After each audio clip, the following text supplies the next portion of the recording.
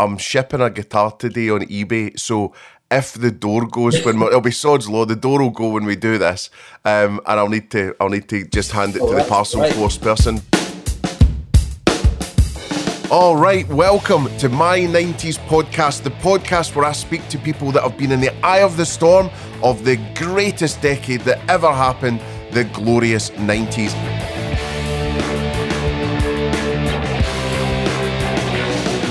This week, I've got a bit of a special guest in that I have Iwan Gronow, who is the bass player within Johnny Marr's band, so real celeb status there. Also in a great collective band called Sea Fever, where he's in a collective with some members of New Order and some other great talented musicians too. And also has his own solo project going on under his own name. That's Iwan Gronow, so look out for that. It's a great EP called Out on a Limb, and it's absolutely fabulous. Before that, you might have heard some of Iwan's work in Haven, if you remember that band, who were kind of late 90s, early 2000s, and they were sort of hailing from Cornwall, so absolutely brilliant.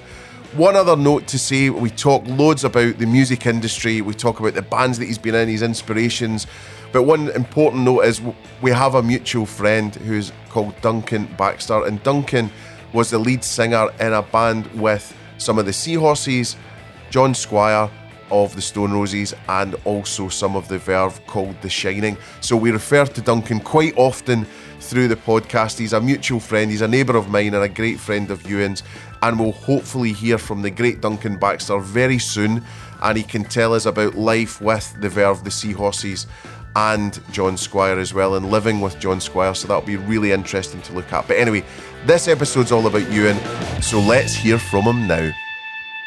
Why don't we just talk about Sea Fever first, and do it a bit topsy-turvy? Really intrigued, obviously you're there, and then, some New Order people, and, so who else is in the band? What's happening? We've got Beth Cassidy, who is in Section 25. Yeah. We're like a factory band from Blackpool, I think. Okay. She sings vocals and does synths. Tom and Phil, New Order, Tom and Phil. What do they do in New Order? They play, Tom's bass player, Tom Chapman's bass player, yep. Phil's guitars, and I think he does keyboards and stuff as well, and some drum pad stuff. Yeah. In New Order. They've been in New Order for years. Brilliant.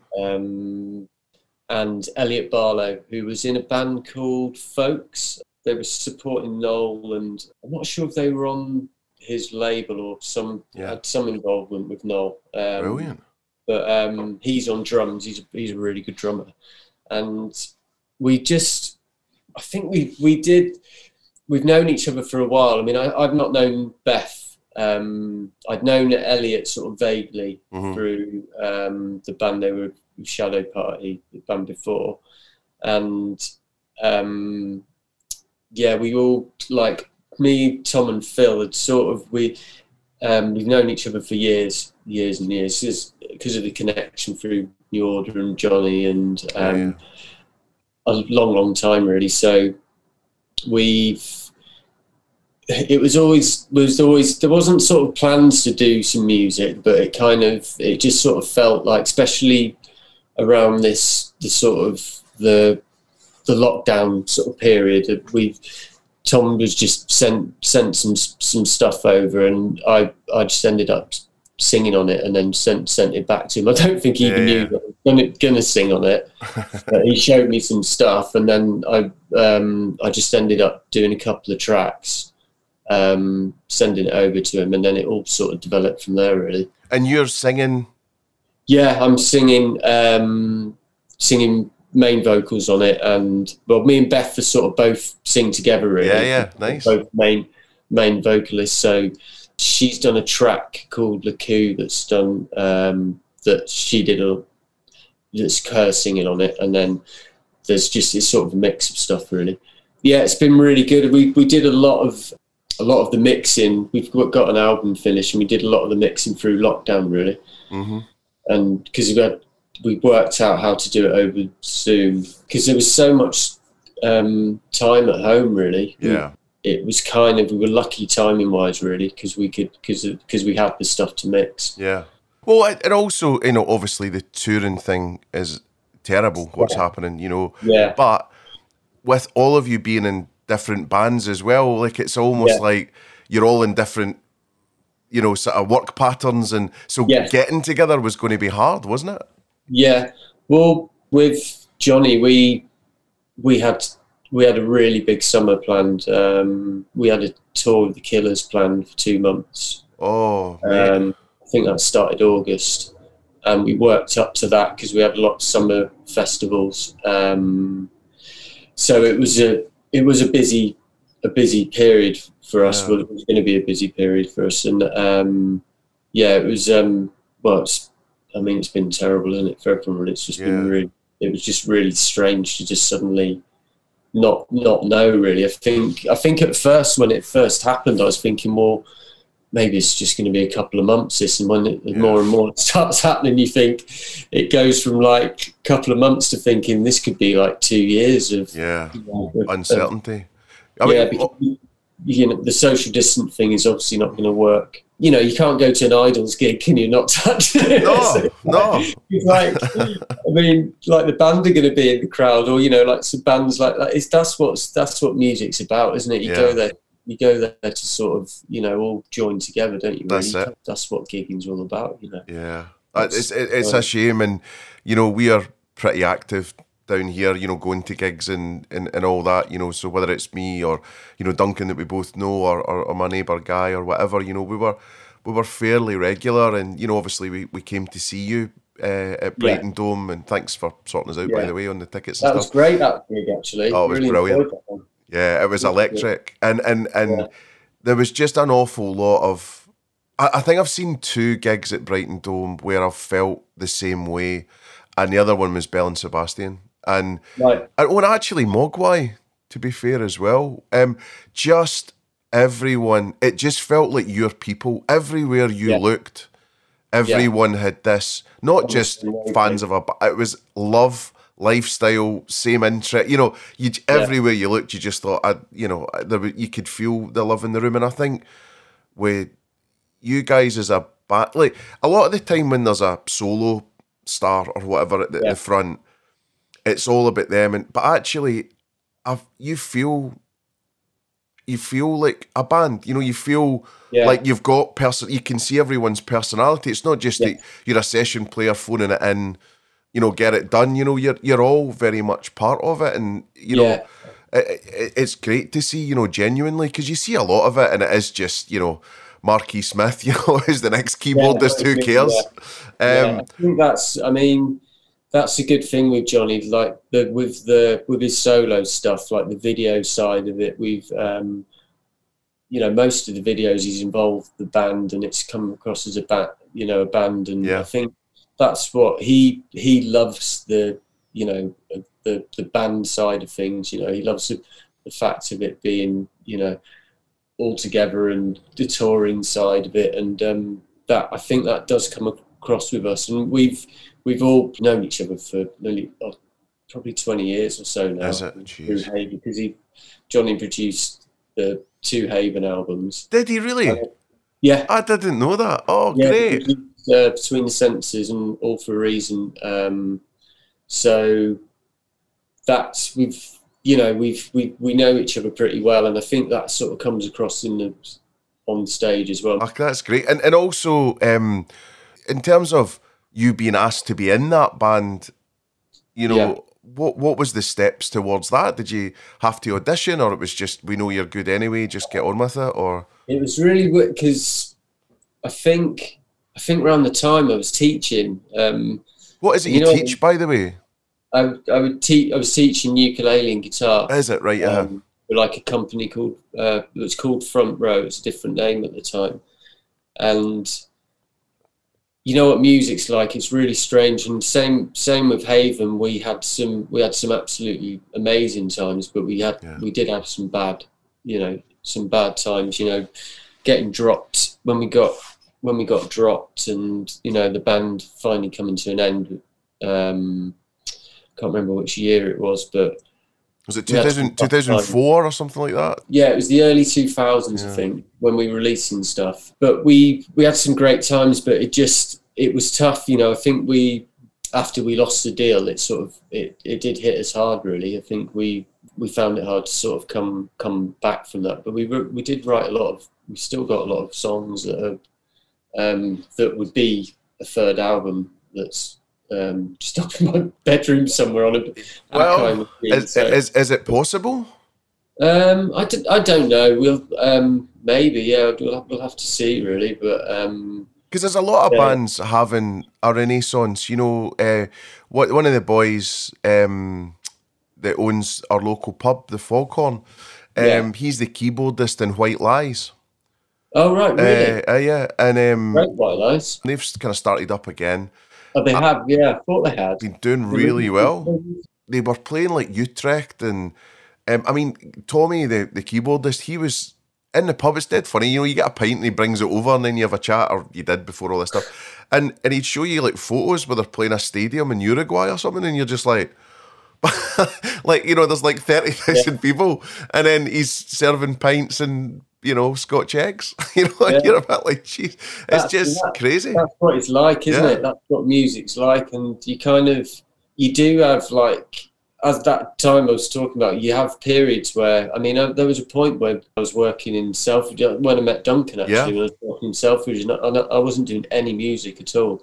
It must have been about 3 or 4 years, and I just didn't want to do anything. I think I was kind of not just sort of a little bit disillusioned and a little bit obviously sad that the band had split up, and just thought I just want to go to work, want to leave work and not think about anything. And I did that for a while, and then after that, I think Jack started recording with Johnny, and me and Jack have always been in contact, you know, and it ended up that Johnny then asked me to join. And so at that point, I wasn't really doing any music, and it was really weird. It was like suddenly out of the blue.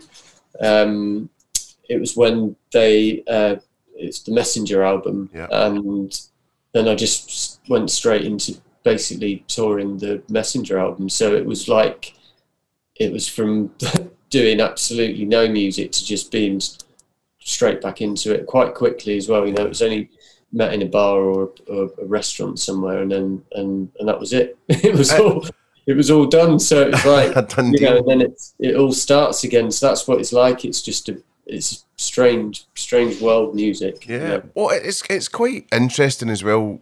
You know, and you know, we're talking a lot about Duncan, so I need to explain who Duncan is in the intro when I do it. But but I think, you know, you with Johnny, you know, him with John Squire and the Verve guys, you know, it's just kind of dead interest. Like, you know, it's like me when I had a Saturday job or whatever, you know, two guys working in Selfridges, and you went off to be with the, you know, two guitarists of our generation, pretty much. That's we clicked straight away, me and Duncan, and a friend of ours called Kyle. And the good thing with as another friend of ours, it was Matt, Kyle, Duncan, and me.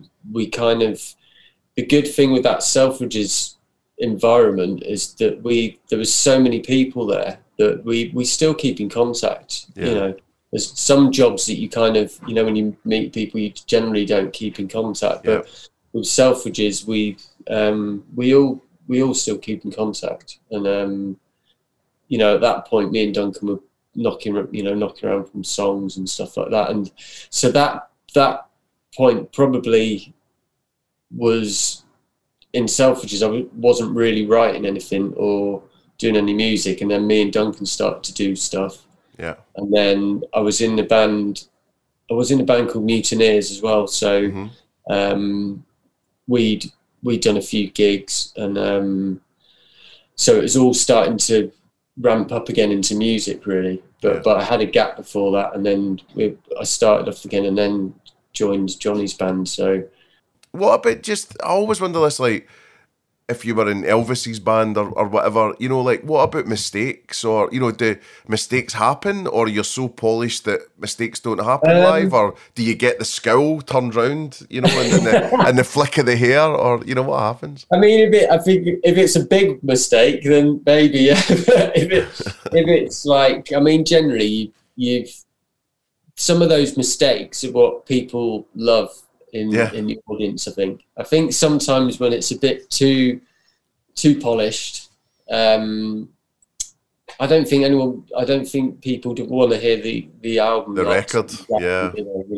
because Johnny's pretty good with that. We'll extend bits, and like some of the Smith songs we play with are a lot longer, because a lot of Smith stuff was quite short, the songs. Yeah. So we'll extend bits, and we do Getting Away With It electronic, and there's a whole drop section that's really good. It's really good live. So it's very much different to what the songs are, and the solo stuff as well. We'll extend bits. Yeah. But I think there's going to be mistakes. I mean, obviously, if it's a big clanger, pretty bad one, it's different. But if it's like you're filed, just little ones, sometimes you can sort of you can cover yourself. But generally, like once you get in, especially when you're touring, when you pass like the first week into the second week, you really hit a peak really, and everyone's playing really well, and you can kind of feel it. There's the festival side is a little bit different, because obviously there's no you generally just have a line check, don't you, and then you're straight on. So you don't know what's going to happen. Sometimes you don't know. You might not have the same amp that you'd normally use, or really things are slightly different and a little bit harem scarum sometimes. But that can sometimes add to it. That can add to a really good gig. Yeah. So lately I did what was his name? Stevie Hamilton. So he's the sax player in Noel's band. Right, yeah. He's a great guy. I know his wife through work and that. And anyway, he was on the podcast, and he was saying at one of the festivals, he was like, a bit anxious and all that kind of stuff, and got onto the stage, and it was like something like Glastonbury or so. I can't remember what it was, but he got on the stage. Big ones. He forgot his saxophone. Oh. So he had to run back as fast as he could to get it, and then he was saying he was to use the word properly, literally the note was just like he was ready to go, talking about mistakes and things like that. Did he make it? He made it back just for when he had to hit the note, just that exact moment. So it was like, oh my god! I bet that was a tough one, though, that first song, because your head would be all over the top. You had to settle yourself in. No, definitely. That would be a bit of a nightmare. But yeah, and then I guess just to be true to anyone that's listening, because we're not really talking about it. What about the 90s? What sort of happened there? Britpop and all that. I mean, you're younger than me, I would guess. I'm 44. What are 42. You? Right. So you'd have been sort of 16 around Supersonic time, something like that. Yeah, I think. Well, I was in Cornwall. Yeah. So, and it's a lot different down there. There was a lot of grunge and heavier music. So the kind of Britpop. So it's 90s, isn't it? Sort of 90. I guess the signal for Britpop really was 92 with Blur Pop Scene, and then just after that you had Suede and Animal Nitrate and all that. I think my sister was heavily into Britpop, heavily into Suede, and she was heavily into Smiths and Cure, but I was probably into some sort of dodgy stuff, like probably a lot of metal and stuff like that. Yeah. I kind of with me and Nat, the Haven guitarist, we played in metal bands and stuff, so we did all that, and then we sort of went to Rage Against the Machine and that kind of stuff, and like Faith No More and all that kind of Chili Peppers, and then we moved into sort of grunge really. So we went through. So we'd have probably been on the sort of grunge stage and sort of indie stage. We did move. I don't think we got heavily into the Britpop side of it. We'd probably got into possibly sort of stuff like The Cure and Echo and the Bunnymen and stuff like that. Yeah, but Fed 80s. into that, but it was only really till we moved to sort of Manchester, really, that we could see that kind of side of it. Obviously, Oasis being huge around that time, and it didn't pass me by. I was aware of it, and I did like some of the songs, but I wasn't like, I wouldn't say I was heavily listening to like full out albums and stuff like that. So I've probably gone the Blur sort of way, really. Well, it's so interesting because we listened to the first Haven. I was in a little design studio that I worked for in Hartford. It was like in a loft, and me and one of my best friends, Craig Mully, we just always had good tunes on. And one of the bands that all of us sort of agreed on was Haven. So there was, right. So they got played. So there was Dave, who was a really great bass player, but a great designer as well. And Simon, who was the digital director, is a great singer and a great guitarist as well. And the four of us sort of controlled what was being played. And Haven was always Say Something, at the time. But I think, was James Say Something out round about a similar time? And it was always a bit of a... you're always kind of either... Was that around the same time then? It was similar timing, and it was funny when you would say, oh, you heard that song Say Something, and everyone was like, oh, James, you're like, no, it's this other one, But we played that an awful lot. But I think what's always interesting is what people are into personally, musically, what your influences are, but actually then what the output is something different.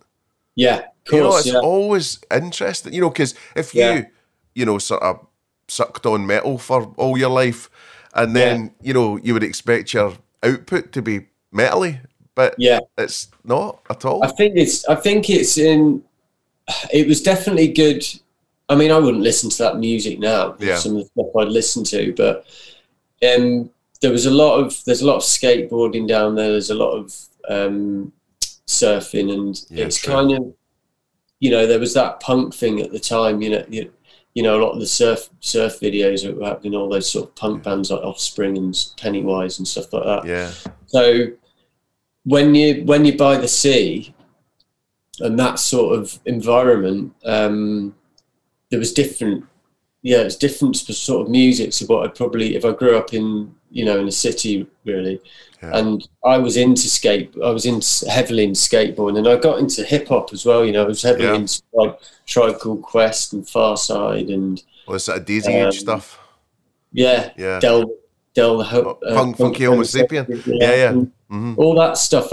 So I was listening to a real mix of stuff, and obviously I love Rage Against the Machine because it combined a bit of the heavy side and obviously the sort of hip hop, the rapping sort of side. And so we would play in different bands, and we play in assemblies. We do all sorts of different things, and that sort of learning those genres of music, especially like, I mean, I know Nat plays in Ben Howard's band now. Yeah, I saw that actually. Yeah, Ben Howard's great. Yeah, really good. Yeah, well, we must have seen him. Me and my wife Lauren have seen him loads of times, and we got really close with him. Around the summertime, we'd always usually go and see them. Probably see him about 2 or 3 times in the summer. And but he could play. Nat could play stuff full speed. He could play all this stuff, all these really hard metal riffs, and you look at it now and you think that would have helped him in some way because it's technically really hard. When it was he doing all the hammer tapping? Well, stuff no, like just like fast riffs, and like hand going really fast, and all just learning like detune stuff, like loads of drop D stuff, and I think he even drops, like, I think it's drop C, is it, you can go to. And then we would learn all this stuff, and, it's not the best music, but I think that would in turn, you think when we then moved into indie stuff and stuff like that, it just seemed really easy, because it wasn't super fast. And I think now, like with I mean, Nat's an amazing guitarist, and he plays with Mickey as well as another friend from Cornwall, and obviously Ben. Ben's a brilliant guitarist, but they're picking wise and stuff, you know, it's incredible stuff they can do. And I mean, I would have thought some of that stuff we went through would probably did in turn help, helped all of us in a weird kind of way. Yeah. Yeah, well, it's almost going to extreme training. Yes. To, you know, sort of, then, everything will seem casual to you, you know, everything will seem a bit easier. Yeah. And what about you, though? What about the solo stuff and all that? You know, how's all that going, and how did that come about? Are you playing everything on it? You know, what's happened there? Well, I wrote a lot of music around when we were doing a second album. A lot of us were writing together, but we were writing different bits of music, and I sort of learned how to write instrumental music, and I had a lot of instrumental stuff, but I never sang on it really. I never really. I don't know why. It never sort of. Was it a confidence thing, or? Possibly, yeah. I would do stuff like ahs and oohs, and I would sing on top of the guitar line, so it would make it a bit more like cinematic or that kind of like you know, music that sounded like it could maybe sit on a soundtrack or something. And I was trying to do a lot of that kind of stuff really, and I'm trying to do sync stuff, which is really hard to sort of to make a living out of really. I think it's so, because there's so many amazing sync writers and soundtrack writers. So I just had loads of music really, and then I started to when I think it's around the time that Mutineers finished. I started to just try and just do a bit more of it and take it a little bit further really, and then it ended up me and Tom Twemlow started working together, and Tom plays the drums, and we started doing some instrumental stuff together, which then sort of turned into my sort of solo stuff then. And then I started to just do all the I got the studio set up, and I ended up just singing on a lot of stuff, and then writing new stuff. Yeah. And the new EP's out now, which is great. When did it come out? A couple of months ago, maybe? A couple of months, yeah. It was the 2nd of October, I think. Yeah. So, that was good. I mean, I put the first single I put out was In the Mire, and I really enjoyed that. I just did, you know, obviously the first one it's all new, isn't it? Yeah. So you don't really know. It's all self-released. So me, Tom, and a friend called Rich Hearn, who helps me with the sort of digital marketing side, and you know, because it's the thing that I wanted to do really is just concentrate on writing. So obviously all the stuff for getting music out, it can take away from, you can spend hours doing that stuff when you're halfway through a track and you want to continue doing the track. So Rich has been great there, and Tom's mixing has been excellent. So we've got, it's a good little trio really, and I just put In the Mire out in, I think that was in September, and then I think I might have put Second Guess out in November. So within a year, I probably put about a year or just over a year, put 3 singles out, and then we moved them over. I put another three new songs out, and then we moved them on to the EP. The EP. Well, I mean, my favourite I wrote to you and said was Out in a Limb, the 6-minuter. Yeah, big long one. Yeah, I just really liked it. I thought it was brilliant, and I think, and you know, what's your have you got like a record label then? Have you called it anything or no? Well, Rich calls it Humans and Other Animals. Okay, so that's his sort of his label really. Yeah. But I don't think I don't think he'd say it's a proper label, but we just put it under that. But no, it's all just been self-release. Right. Oh, a couple of more questions in, and I'll let you go. So I was thinking about favourite songs to play when you're out with Johnny. Easy Money. Easy Money's great. Is a really good one. Song. Yeah, it's a great. It's I remember like on the Playland tour, when we went out on the Playland tour and we had a bit bigger production, and when that album was out and that song really sort of came in, just did really well. When every time we hit it on I remember I think it was like near the end we would have that and combine it with if it's How Soon As Now, and but yeah, Easy Money's always been a really, really good one. Obviously the Getting Away With It always a bit of a favourite, and I think a lot of people forget that, you know, like it wasn't, you know, once it happened, it obviously wasn't a surprise, but it was so unexpected. Yeah, that it happened, and then it was like, wow, oh, great, you know, and that was the real climax of the gig, I thought. Yeah, you know, and I think You Just Haven't Earned It's always really good. That was generally the last one in the encore. And the Walk Into the Sea, the track, the Call Comet album, the last album. That album's really good, and pretty much every song we play quite a lot of that album on the last gigs we did, and you know, they all go down really well. But Walk Into the Sea is a bit of a favourite of mine as well. Great. Yeah. Is there any least enjoyable ones? Not really. No, I mean the sets are really enjoyable to play. You know, there's some songs that are tough on it that might be a little bit harder, but no, not really. They're all really enjoyable. It's a good mix, and I think when people come up to see us, it's a sort of party atmosphere really. And I think Johnny's pretty good with that. He'll look at the set as a night out. So it's not, you know, it's not just like you're playing the album and then that, you know, and a couple of other old songs, whatever. He sort of looks at the way the set will go to ramp to sort of go to a party atmosphere really. Yeah. No, it worked. It was a tight, super tight set, you know, with no, you know, sort of, I'll just go to the bog then. Kind of thing, you know, there was none of that. You know, it was, you wanted to be there.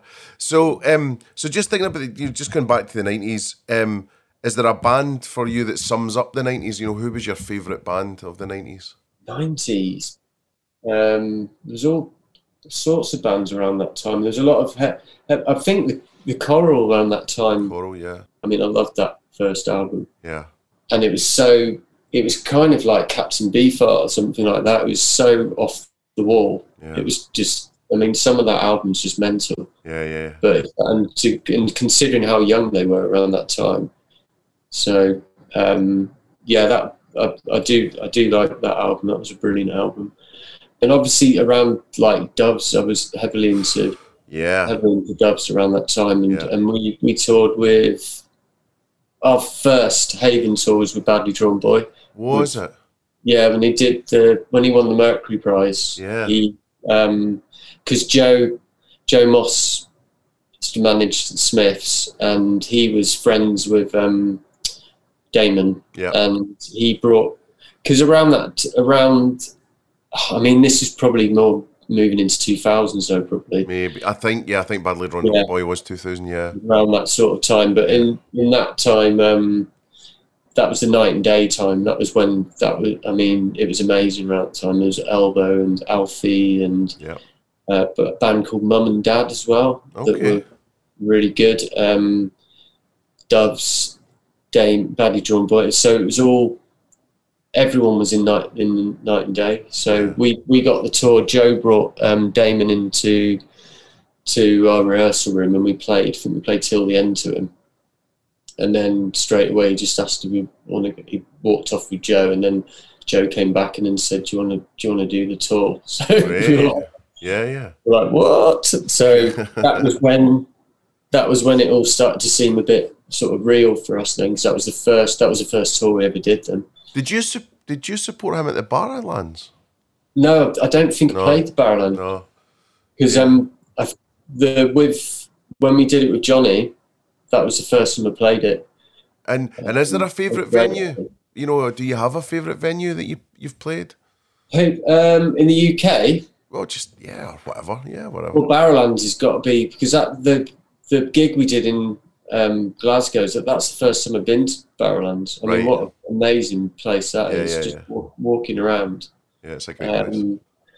Yeah, I walked around looking at I just love the way they've kept it all the same, because it like some of the like the interior is amazing. Yeah, it's just it's the roof as well. The dressing rooms. I haven't. Dressing rooms are mad, yeah. Well, I haven't seen in them in person, but there's a great photograph. One of my friends took, and it's the Trash Can Sinatras, who are my favourite band in the whole world, and they are in the dressing room, and it looks like a shot from the 50s or the 60s or something. It's just it's brilliant. Really cool. It's like a classic sort of dressing room, and another venue is obviously the Apollo in Manchester. Mm-hmm. Love that venue. There's one I actually like the one in Birmingham. I think it's like the O2 Birmingham, which is like an old. It's like a kind of bit like an old sort of theatre. It was all really wooden. So that it sounds great in there. There's not many of those sort of places left, really. Those sort of vintage venues, really. But the sound in there is really good. Yeah. There's quite a few. I mean, it's the worrying things, the smaller venues, that what's going to happen next year. Because hopefully the Music Venue Trust has been amazing. What they've done. So I think I'm sort of fingers crossed. I think a lot of them are going to be okay, because I think that some of the I think some will fall by the wayside, which would be sad, because I think Gorilla nearly went, didn't it? And the Deaf Institute nearly went. Yeah. But I think they've been saved, but though the Music Venue Trust has been phenomenal, really, really, really good, really helped out, and obviously there's I think they did the passport gigs as well. Okay. I don't know if that's still happening, or not sure. The bands that have been doing that to support those venues. Yeah. And it's just, it's the staff, and it's all the people, the jobs that it saved as well. So I'm just hoping that it goes back to some kind of normality, really. Yeah. Well, I'm excited if we can get to a gig next year, and I'm excited if the Great Escape is on down here in Brighton. So is there in Brighton? Has there been any?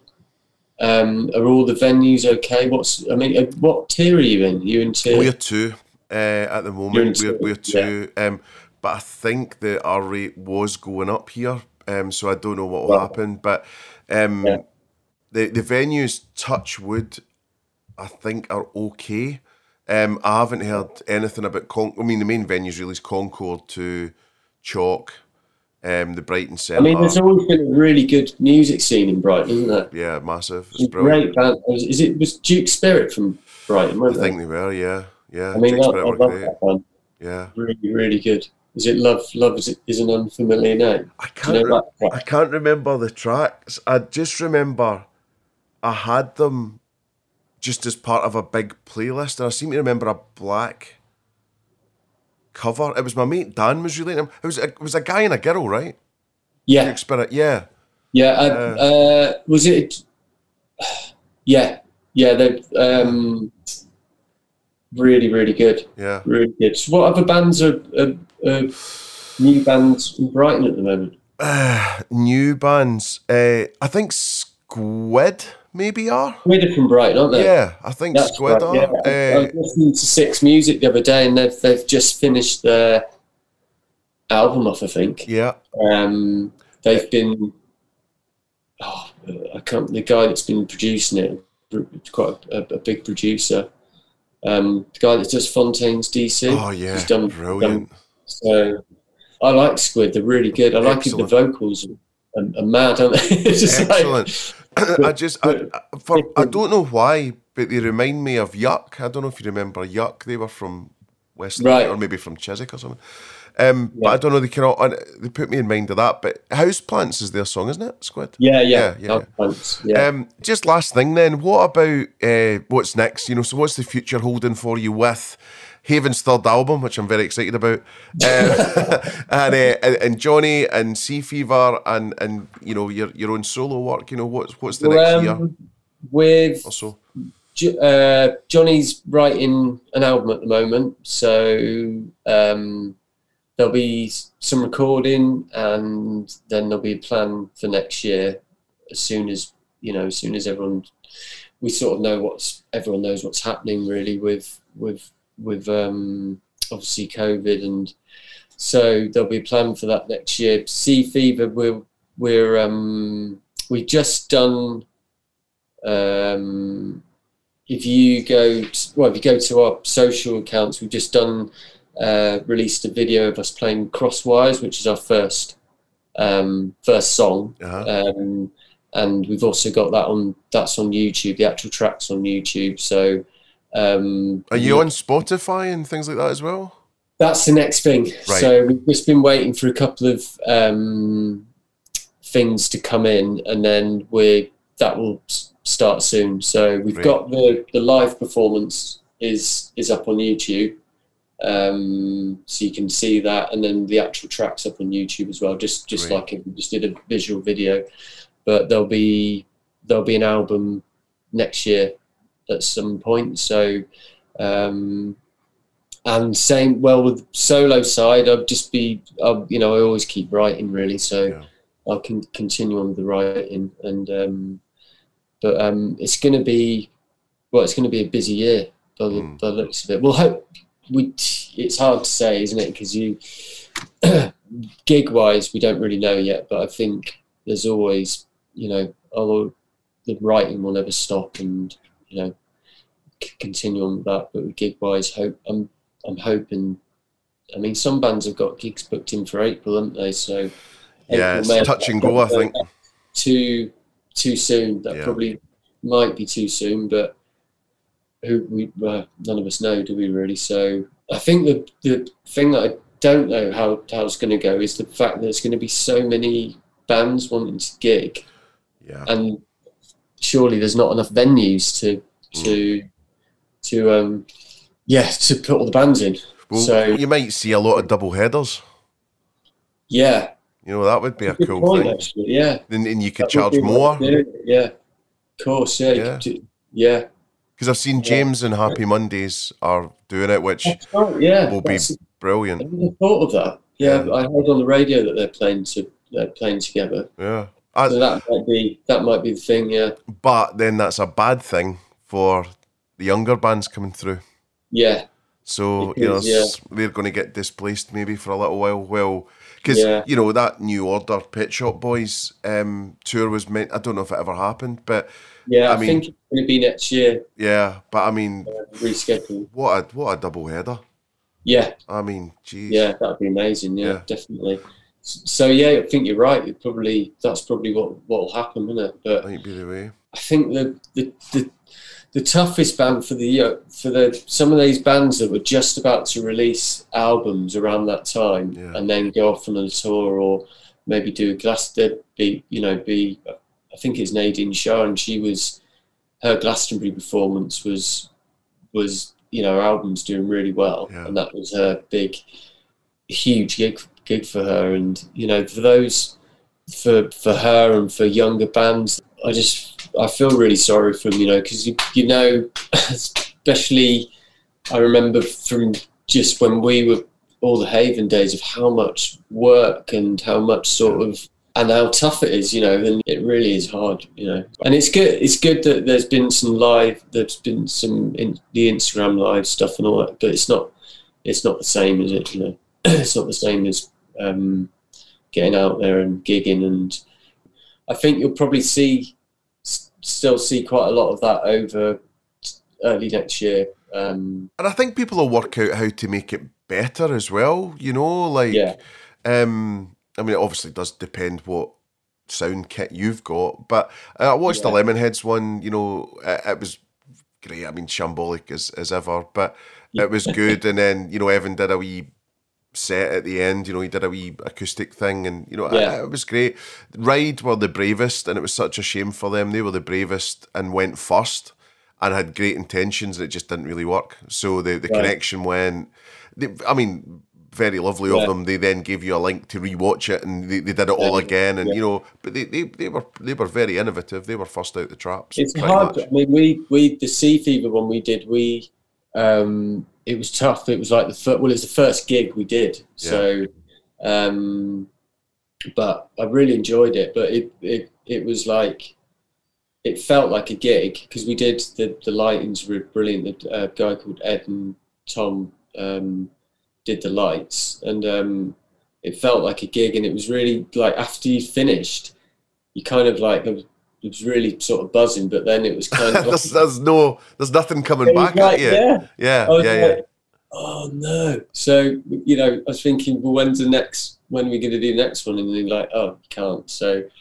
it's kind of weird. It was like a double-edged sword, really, but it was like, it's strange for it to be filmed, you know, it's odd for it all to be all about the filming, you know, but it's weird. It's a learning process. Yeah, I mean, I can totally understand. I mean, not to your level at all, but, you know, like, do we radio shows and that, and the difference of me doing a pre-record versus me doing it live, it's just different, you know. It's because people are writing in, or they're requesting songs, or they want a shout out, or they're saying how good it is, and that's the thing, that's the currency that, you know, you know, and you shouldn't feel like that ego and all that, but you want, you know, because if you do a pre-record, it's just a bit of a damp squib. You're just like, oh, okay, I've recorded some songs, I've talked over them.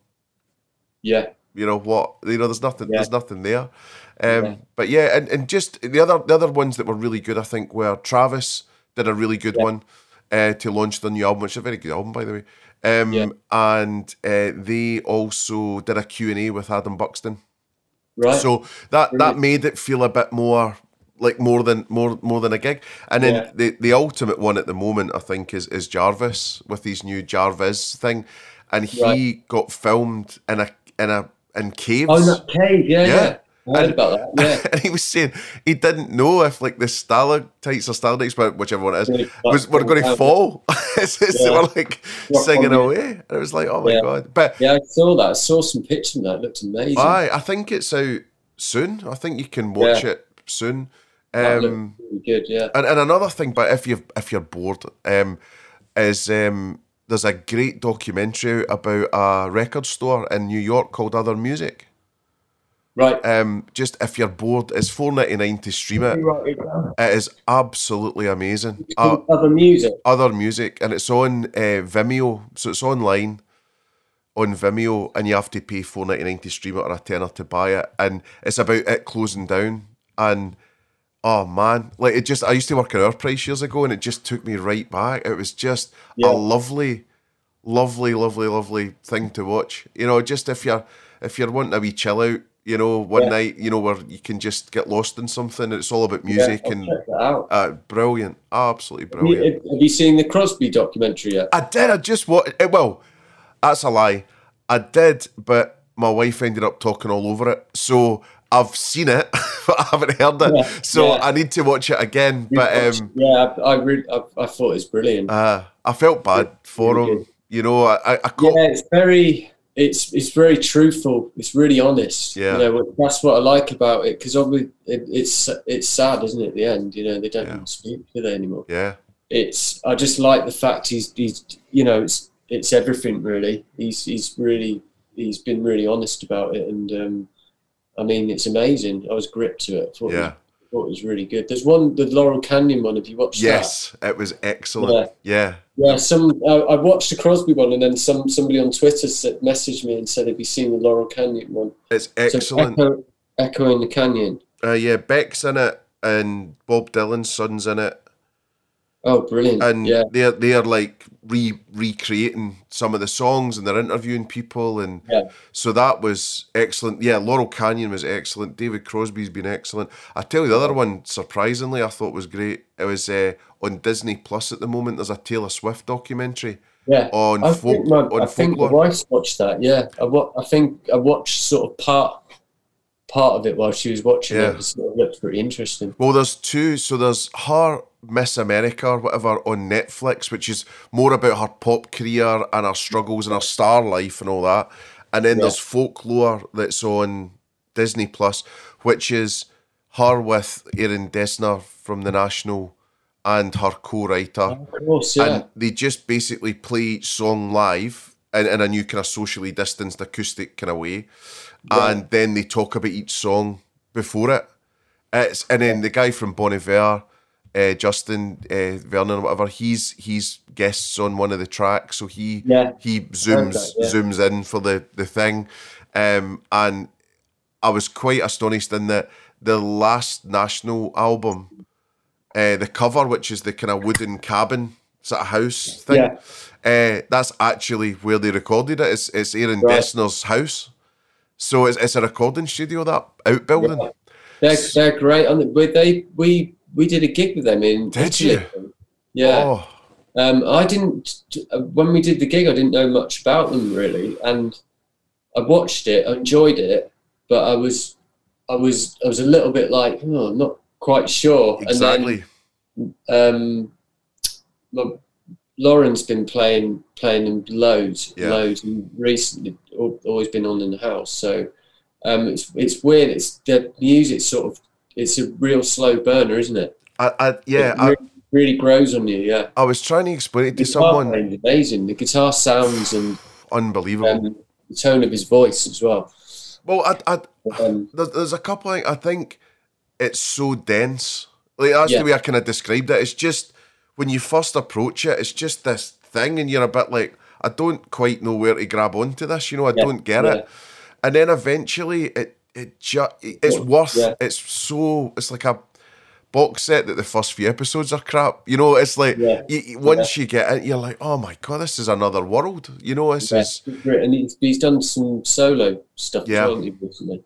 I haven't really listened to it, but I need to. And then Aaron Dessner's also been doing stuff with Michael Stipe, right? And then he's also got his own band, That Big Red Machine, right, as well, which is excellent. So between National, Bon Iver, and Aaron Dessner projects, there's a lot to go at there. There's a lot to be excited about. Sort of scene going on, haven't they? Really? Yeah. No, they're excellent.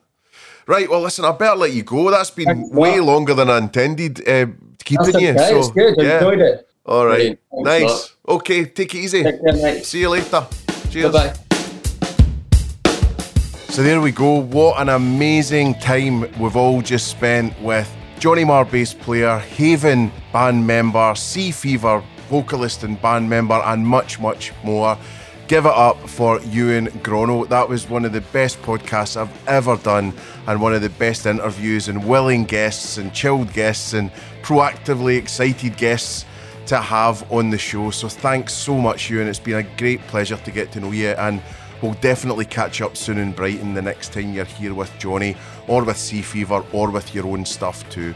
A huge thanks to you for listening too. Thank you so much. It wouldn't be the same podcast without you. So this is me, Mark McC, signing off of my 90s music podcast for the year. Hopefully more will be back next year. I hope you've enjoyed them. It looks like you have from all the notes I get. So thanks for writing into me. Thanks for downloading it and listening to it. And thanks for rating, reviewing, subscribing and sharing it with all your friends. It means a lot from one music fan to another. So thanks so much for that. Huge thanks to Gaz for putting all of the episodes together, and a huge thanks to Podcast Radio as well for airing the episodes too, and it's definitely worth checking out. If you love your podcast, get along to Podcast Radio and you'll be able to listen to loads of podcasts all day long and all night long. So really exciting thing for 2020 at the end, and 2021 also. I hope that this episode has filled you with as much love, memories, positivity and nostalgia that it has for me. I'll see you soon. I've been Mark McC, and remember, keep it 90s.